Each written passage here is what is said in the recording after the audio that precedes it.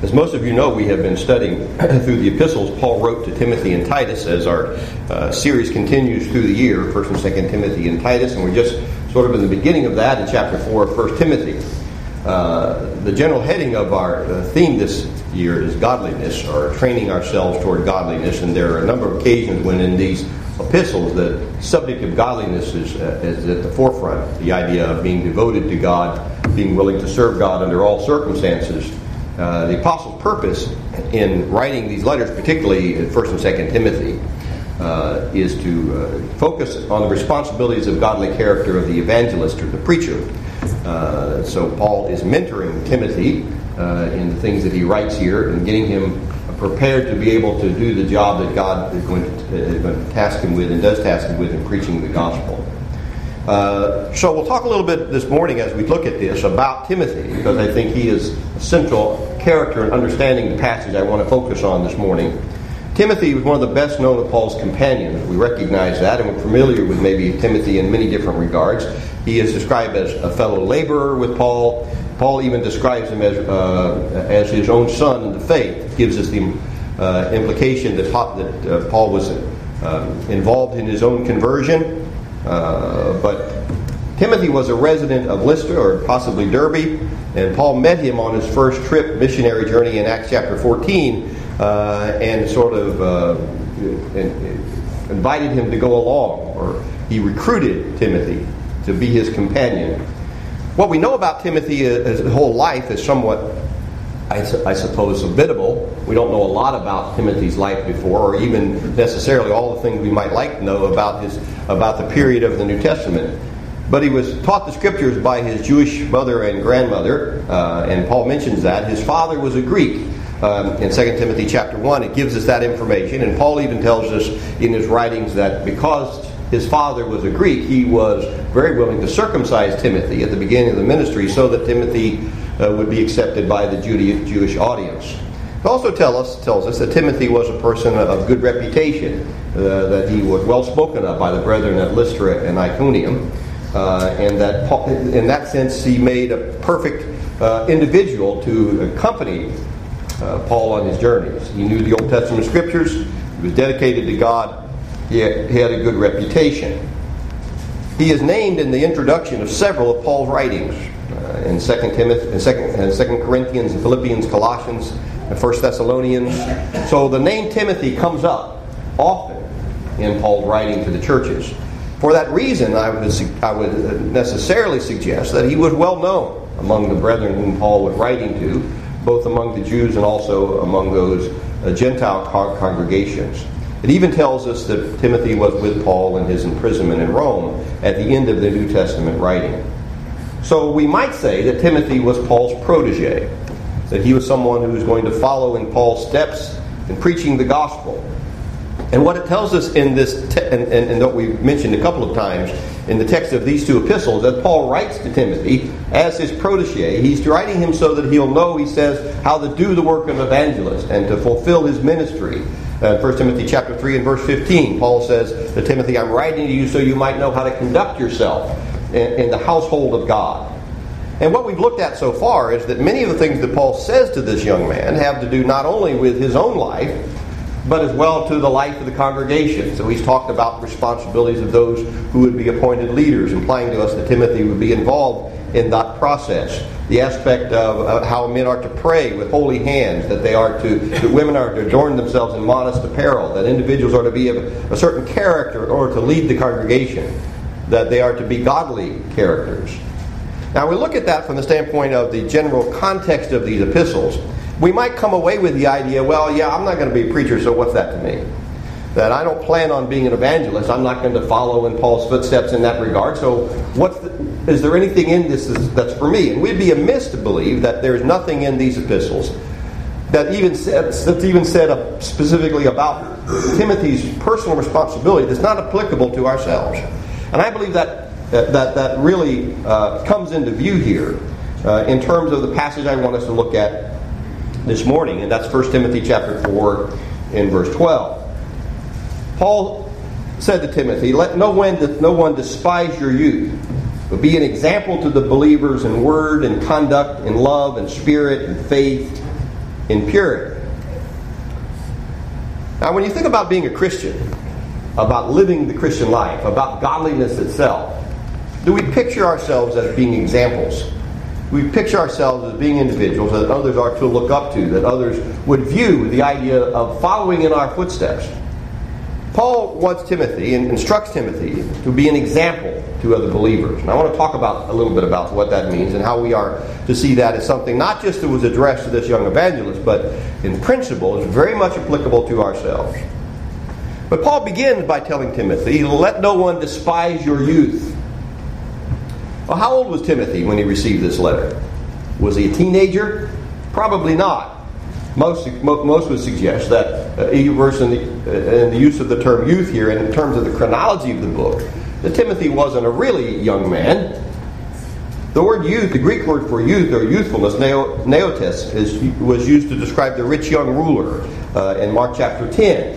And so we call him the rich young ruler because that word is used to describe him. According to Jewish culture, a man was considered a youth in the use of this particular word until about the age of 40.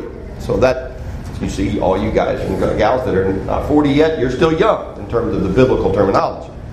So when we think about Timothy, it says that for him not to despise his youth. We can picture Timothy, and most do, picture Timothy as a man in his early to middle 30s, the time in which Paul's writing to him. Could Timothy's age get in the way of him preaching the gospel? I remember when I started preaching, when I thought by the time I was 30, I had it pretty much under control. That this passage probably really didn't apply to me much because I wasn't young anymore. Well, I guess typically in terms of what the Bible teaches, I was in my early 30s because Timothy was. But there's more to it than just the chronological age here, I believe, that's involved in this. There was a sense in which Timothy's position as a young man, as a teacher or as an instructor, might very well be an obstacle. And what Paul tells Timothy here is, let no man despise your youth. Do not allow anyone to dismiss you or what you say because of your age. The original word for despise, kataphroneo, is a combination of the word down, prefix down, kata, and phroneo, which means mind. And so what the word means here is to look down with your mind on someone, to discount them or dismiss them as a result of their age. So you despise someone by thinking that they really don't matter, by thinking that person's insignificant, that what he's saying doesn't really matter, and therefore you despise them. It doesn't necessarily mean the idea of hate. It can simply mean that you simply do not regard them, or you think of them lightly in terms of what they're saying or what they're doing. In Romans chapter 2 and verse 4, the word is used to describe the aspect of our approach to God. Do you think lightly of the riches of His kindness and forbearance and patience, not knowing the kindness of God leads you to repentance? To not give something serious thought, to just consider it in a trivial way, is the meaning of this word despise. Paul was concerned about that for Timothy. In fact, if we look in 1 Timothy chapter 16, the end of that book, he encourages the Corinthians to not despise Timothy. He says it again. So there may have been a tendency, because of Timothy's age, for others who were listening to him think, wow, he's a young guy, he doesn't really know what he's saying. In the sense in which that's true. You know, gray hair has its perks, right? You get to eat off the back of the menu. If you have gray hair, or the older you are, you might get a discount on your car insurance. Well, one of the perks of gray hair, to some extent, is it shows individuals that you might be a little more experienced in life, and therefore they'll give you a little bit greater credibility than someone who's real young. A young person could be viewed as inexperienced, and many times those who are older are unwilling in any way to be instructed by someone that's young. You've been on a job and they bring in this new person, and he's your superintendent, and he's 20 years you're younger, and you think, well, how am I going to listen to this young person? I think about that often when I think about umpire training. When I used to go through umpire training, we'd have sessions where we'd have folks that would come in and instruct us, and many of the instructors would be individuals right out of umpire school, or maybe they were in minor leagues, or even had major league umpires that would come in and have a seminar for us. And here's all us old guys in the room, and here's this young guy, in his 20s, and he's going to tell us how to umpire. We've been doing this longer than he's been born. But you see, and sometimes that was a challenge for the older guys to listen to the younger guy, because put a premium on the aspect of experience, or we might dismiss the individual simply because they are young. Now think about it in the context of teaching the gospel, or preaching and teaching someone. Paul was giving Timothy an enormously difficult job. In the passages previous to this, he told them that he's going to rebuke those who are in sin. That he's going to even, have to sometimes on occasion rebuke an elder. You do it in the right way and before witnesses, but if a person's in sin, he's telling Timothy, you have to be involved in this. In the aspect, of instructing someone, correcting someone. You're going to talk about subjects that other people are going to have more experience in than his. How to handle your money, how to live life in a self-disciplined way and be in control of your passions. Who has more experience doing that, the older person or the younger person? How's that going to work for this young man to go and try to teach older people how to do this and give instructions about the role of men and women and talk to them about marriage? You see, that poses a difficult obstacle in this aspect of the person who's going to lead or teach. And so what Paul says to Timothy up front, do not allow anyone to discount you or dismiss you because you are a younger person. That is not based upon the aspect of your age or even your experience. The things that you're going to deliver come from a higher source than that. And so he's putting Timothy in the right frame of mind to understand the authority by which he would teach and how he would approach others. Let me suggest this note as well as far as things that I get out of this text that somewhat are helpful to me. There's a point to be made about God's willingness to use a young person in a significant role in spiritual matters. Now, there's a sense in which you see sometimes young people are not qualified. If a person's going to lead a congregation, he needs to not be a novice, Paul tells Timothy. And so experience has something to do with the aspect of positions of leadership. But there are several occasions in Scripture where God would tell us, through the example that He's given, that He's willing to use a young person in a very prominent role for very important lessons to be taught. Joseph was a teenager when he was in Egypt resisting, the temptations of Potiphar's wife. When he was setting the example of faith and God was blessing him, he was just a young person. When David met Goliath, in the valley, he was just a young person. In fact, that's what Goliath says to him. You're just a young guy. You're a baby. What are you going to do? How'd that all turn out from the standpoint of David and Goliath? The young person was not at a disadvantage if that young person was faithful to God and serving God, if God was going to particularly use that young person for that very purpose for which, he'd been instructed. And we see that over and over again. Daniel, in the time in which he was a young person in Babylon, elevated, to the very highest level of the court, his three friends, Shadrach, Meshach, and Abednego, teaching great lessons of dedication and of faith, even to us. Those young people were beacons of godliness in a very dark society in which they lived, all by themselves serving God. And I suggest you there are a lot of young people who are exactly in that position today. And older people need to be careful not to despise them or disdain them simply because they're young. They can be enormous, useful tools in God's kingdom for expressing faith and showing godliness. So make sure that we're looking up to the good things about young people. And sometimes it's easy for us to talk about the problems of this generation and the millennials or whatever, the ex-millennials or whatever. Every generation has its own moniker now. We need to be careful that we don't get caught up in this generational gap of society as it applies to the aspect of the kingdom of God. So Paul tells Timothy, let no one despise your youth. Now, a question that comes to my mind in this, was Paul concerned about what others thought of Timothy? When we think about what his job is going to be in making known the gospel and what even our job, even though we're not, many of us are not evangelists, of teaching others, does God want us to be concerned about what other people think about us? Or does He just want us to put that in the back of our mind and go ahead and do what God wants us to do anyway? Was Paul concerned about how Timothy would be received among the Jews? Well, yes, he was, because he circumcised Timothy for that very reason, did he not?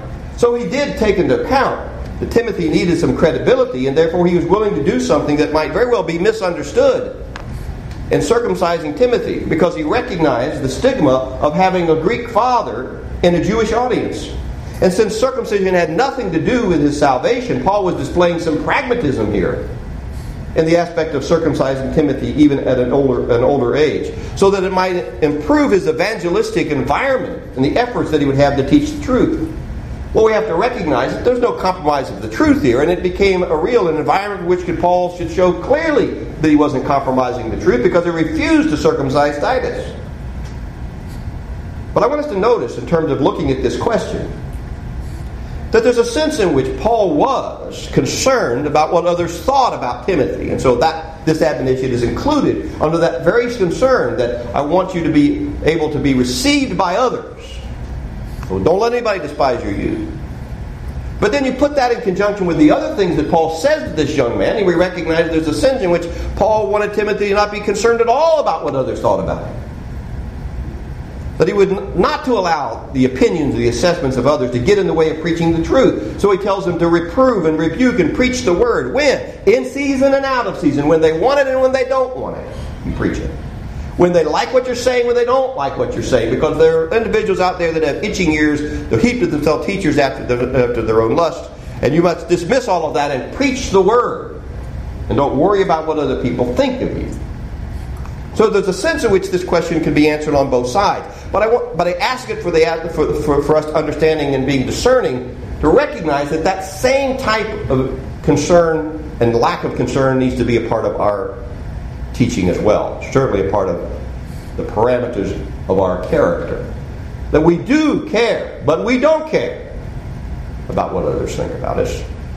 But we make concessions in our life, things that do not impact our salvation, do not compromise the truth, so that the Word of God, the real important element, can be heard and be received. So when you think about Paul's statement to Timothy, do not allow anyone to despise your youth. How could Timothy do that? How does Timothy obey this command? Does he do it by saying, you people that say that, you're just a bunch of old fuddy-duddies. You don't know anything. I'm smarter than you are. I'm not going to let you despise my youth. You're not going to talk down to me. Is that what Paul is telling him to do? Is he telling him here to just discount them because they discount me? Or is he telling Timothy, don't let anybody despise your youth, so make sure that you appeal to these folks. Tell them what they want to hear. Or at least be accommodating to them. The solution for Timothy being despised as a young evangelist was not in Timothy himself. Could he do anything to change his age? Could he make adjustments of that? How many of us would make adjustments if we could adjust our age? Nothing you can do about that. I remember going to a place and preaching one time for the idea that I might come there and be a full-time evangelist at a congregation, and they came away with the idea that finally it came away with the conclusion that I was too young. I don't get that much anymore, but they decided at that time that I was too young. And I thought to myself, what can I do about that? There's nothing I can do about that. What could Timothy do about his age? Well, there wasn't much he could do about that. But there was something he could do about being despised as a young person in preaching the gospel, and that's what Paul's solution focuses on. He says, be an example to the believers. Paul's solution focused on something that Timothy could control. He could live as a mature person even though he was considered to be younger. He could exemplify the character of God's words and the character of Christ himself in his life. He could be an example. Not just an example to the world, but what Paul presents here to Timothy, he'd be an example to other believers. Now I want us to notice that Paul's answer here is rooted in his relationship to Jesus. And that happens so many times when Paul will present a problem, or the apostle will present a problem to us that's a spiritual problem, and the solution to that problem is not found in me. It's not found in what I can do right or what I can do wrong. It's found in whether or not I have a relationship to God, and whether or not I'm fulfilling that relationship to God. It was not about Timothy, nor was it about Paul. He could have said, Timothy, just tell them that you're with me. Don't let them make fun of you. Don't let them despise you. You're my guy. I've had you all along. Tell them how long you've been with me. That's not what he tells Timothy. He doesn't say, drop my name. He says, if you want to be able to deal with this aspect of being despised as a young evangelist, then you need to live up to what you preach. You need to be an example of what you're saying. If we want people to accept what you say, then live it. And they'll not be able to despise your youth. So this is how you get respect you need. You live before Christians like Christ lived before Christians, and you be an example to them. The Greek word tupos, which is translated example here, means a die cast, a stamp, a model after which something is to be patterned. So it assumes the aspect of something that's as it ought to be. So you've got a model, and you're going to make this thing according to the model. You put a stamp down, and it makes the exact image from which it came. So the idea of tupos means a pattern to follow. And that goes back to my question that began the lesson. Do you consider your life before Christ in that perspective? That God wants me to be a tupos. He wants me to be an example to others. He wants me to be someone that other people would follow. Now, we all know that we all need to follow Jesus. And again, that very word is used to describe that Jesus is an example for us. But Paul presents this in the life of Timothy himself, that he is to be this example. The Puritan Thomas Brooks said, example is the most powerful rhetoric. That's an interesting way of looking at it. That being an example is a powerful way to talk. But the practical element of personal obedience makes or breaks the works of preaching. That I either live it or I don't. And it does make a difference how my words flow and how powerful I can say it. If I can't live it, then that destroys the ability of individuals to be believers. If an example is not there, then the words lose their force. Not only in the ability of a person to understand what's being said. I remember the math, the math problem, the math teacher saying, okay, this is what you do, X goes to Y, and this goes to... What are you talking about? And then she'd write on the board and say, now I'm going to give you an example, and you work the example. And after I worked the example, I sort of got it. Never could have understood it without the example. So there's a sense in which seeing someone live it out helps me to understand what it means. And I've seen that in my own life. I've seen women who submitted themselves to the leadership of their husbands. Parents who sacrificed for their children. And though as a young person I thought, what's that mean? How does that practically play out in my life? To be submissive. To not provoke my children to wrath. And then I'd watch a father who understood that, who disciplined their children without exciting rebellion in the heart of the child. And now I know what that means. Now I know how the example has made that possible for me to understand it. But there's also the aspect that in the personal evangelist life, or even my life as someone who serves God and wants to teach others, if the words are all that's there, if there is no example, or if there's a negative example, then the words lose all their force. If the example is there, then the words carry the weight of authenticity. Now I know that's what's being said, and now I know the power of what's being said. And so it conveys a powerful message. So it doesn't make any difference if it's coming from the life of someone who's old, someone who has gray hair, or black hair, or no hair. Person's living it. And that's what Paul's saying. You have to be an example.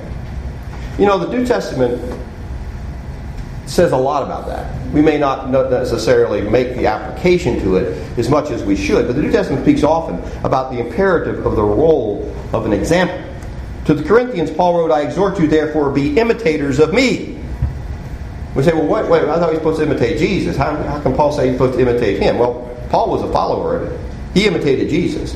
So if you imitated Paul, you imitated Jesus. But the whole idea was that this is a powerful element of the teaching process. Paul could not have left that out except to say that you must live what I'm living. You must imitate me because I'm living what I'm teaching. In Philippians chapter 3, verse 17, brethren, join in following my example. Observe those who walk according to the pattern you have in us. He says later on in chapter 4, the things you've learned and received and heard and seen in me, practice these things, and the God of peace shall be with you. The writer of Hebrews exhorted his readers to remember those who led you, who spoke the word of God to you, and consider the result of their conduct and imitate their faith. He's talking about the practical aspect of looking at a person's life and realizing that the very purpose that they're doing that is not just to obey God, but to set an example for me. That's what leaders do. They don't just tell people what to do, they do it. And then people follow them down that very pathway. And of course, the greatest example of that is Jesus himself. And so Peter says that Jesus has left an example that we should follow in his steps. And then the context of that is not just the aspect that Jesus went here or there or taught on this subject or that subject, but in the context is that Jesus suffered. That he was willing to suffer for the cause of what he was teaching. So he lived it. So all Christians then are to pattern themselves after the steps of Jesus. Timothy's life then was to be a pattern for all believers, and Paul wanted to know that up front. Now, there are two lines of thinking in this passage where he says that to be an example of believers, or he's to be an example to believers. And from what I understand, different translations translate that phrase differently, and I don't know how dogmatic the original grammar is. I don't know that I could know that. But it's interesting to me that both thoughts certainly are in play here. That one feeds off the other. That what he's telling Timothy is that you are called to follow a pattern, and you are called to be a pattern for other people. You're to show an example of what it means to be a believer, and as you do that, you are to be a pattern to those other individuals who are believers, so that we show a pattern to each other of how to follow. That's why it's so tragic, you see, when the person who's doing the leading or doing the teaching is not living in it. It's disruptive to the whole process as well. Well, in what way is it to be a leader? To be a leader, or to be an example. To be an example in his speech. You know, preachers and teachers need to learn how to say the right word, right? Well, certainly that's true. And we might very well, as preachers or teachers, we might study the aspect of being able to speak well so that we say the right word when we stand up to teach. But I'm convinced that Paul's not referring to the words of Timothy in a public forum. He's talking about Timothy's private conversations. That nothing reveals to us more quickly and more decisively who we are to other individuals than the way that we talk and the things that we say. And we can very well betray our very character and efforts to teach by saying the wrong words, or saying words at the wrong time, by having speech that's ungodly. And so Paul says, let no corrupt word proceed out of your mouth, but what is good for necessary edification,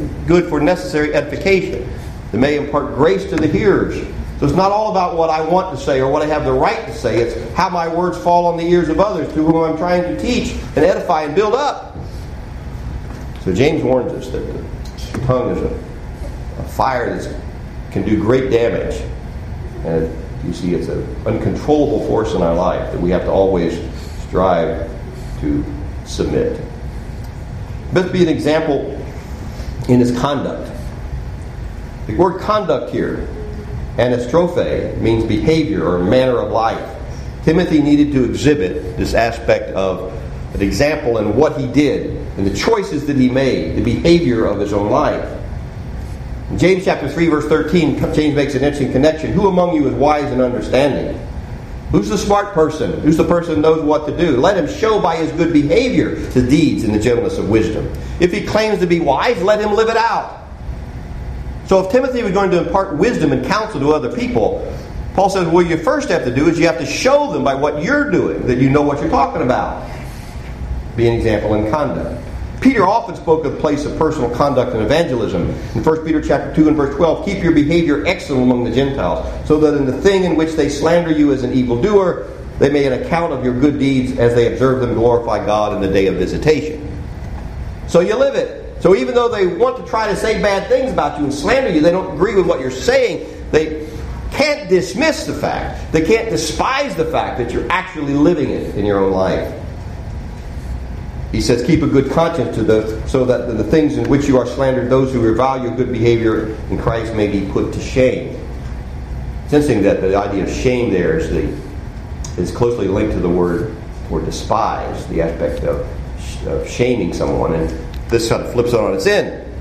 You see, Paul's solution is if you live right and you follow the conduct that you ought to follow and set an example, they're the ones who now are despised and shamed, because they can't discount it. Philippians chapter 1 verse 27, Paul says, only conduct yourselves in a manner worthy of the gospel of Christ. Well, if we could get our minds around that particular admonition, how should I act in life? You have to live in such a way that it modifies in a rightful way the gospel of Jesus Christ. And I think about that.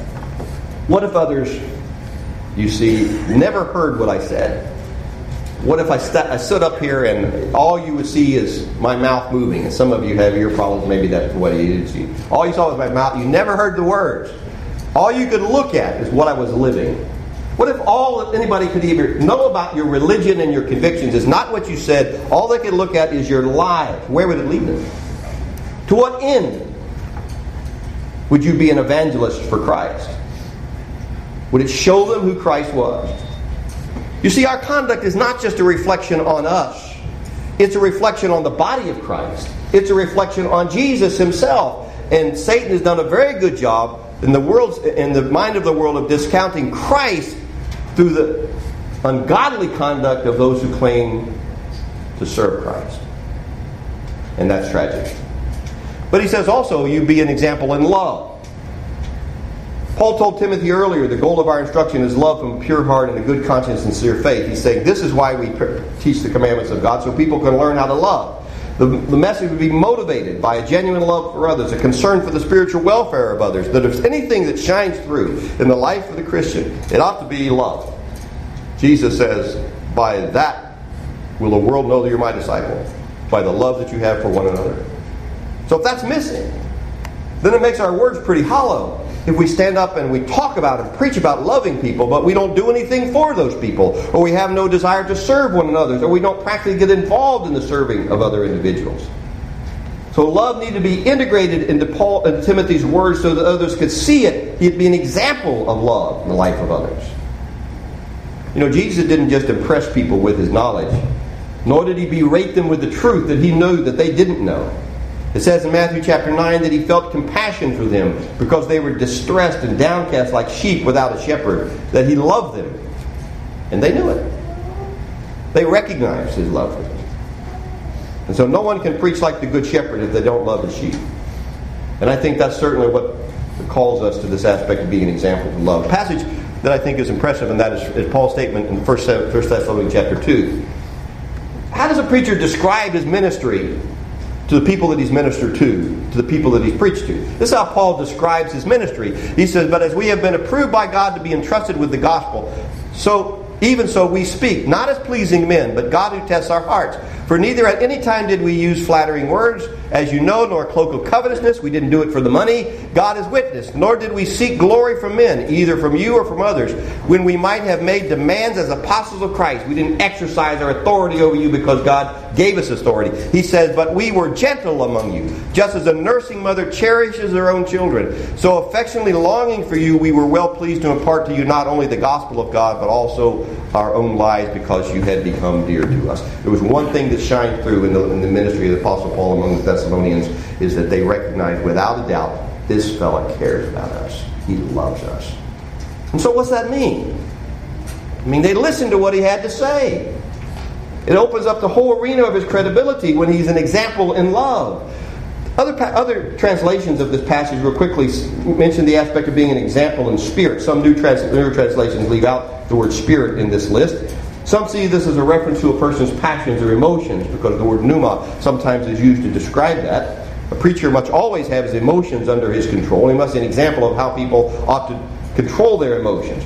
But the word spirit also refers to a disposition of a person. We talked about that when we talked about Caleb, who was a person of a different spirit. One author describes the use of that term here as the disposition of heart that causes the servant to want to serve. So, I not only must say the words that people need to hear, but I need to be an example in a desire, willingness to actually do them myself and to want to serve them. It points back to the aspect of motivation. What motivates me? Not love of money, not the desire to be praised by men, but rather to be right with God. So it's an example of a spirit that doesn't give up, doesn't quit. I have to show that. And then he says, be an example in faith. The faith here, I believe, is not simple belief. Timothy certainly needs to be someone who evidenced the aspect of his believing what God said. He's been preaching what God says. But I believe it's more to the aspect of trust or faithfulness. That Timothy was to be an example in faith in the sense that he was not to give up. There were troublesome times coming. What Paul described earlier in this very chapter is perilous time when people wouldn't listen to the truth. Wouldn't it be easy to just to quit and say it's not worth it? Timothy was to be someone who would lead the way through unswerving faith. And if he didn't give up, then people would be more inclined to listen to what he had to say and not despise his youth. Think about Hymenaeus and Alexander, who suffered, Paul says, they suffered shipwreck in regard to their faith. What's that mean? They crashed on the rocks. They started out well, started on the journey, maybe things going that way, but they crashed on the rocks. Well, what's their faith worth now? That their ship is sunk. You see, that's what Paul said Timothy cannot be. And then he says, an example in purity. The Greek word for purity is a word that's closely linked to the aspect of holiness. Hagneia means moral cleanness or moral virtue.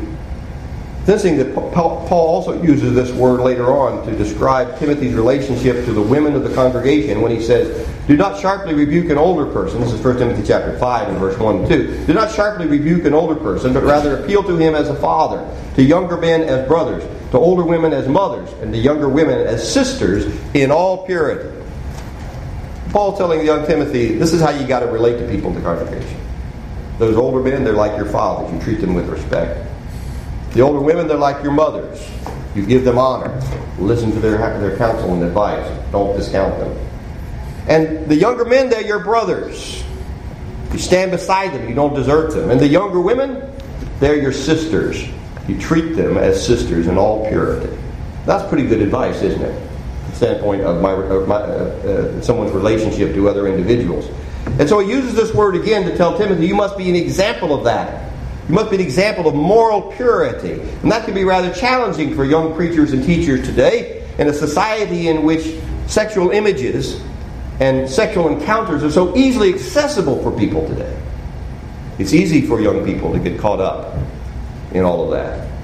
And so Paul tells, if you do that, if you're not a person that's pure in your own life, people are going to despise your youth and despise the message that you teach.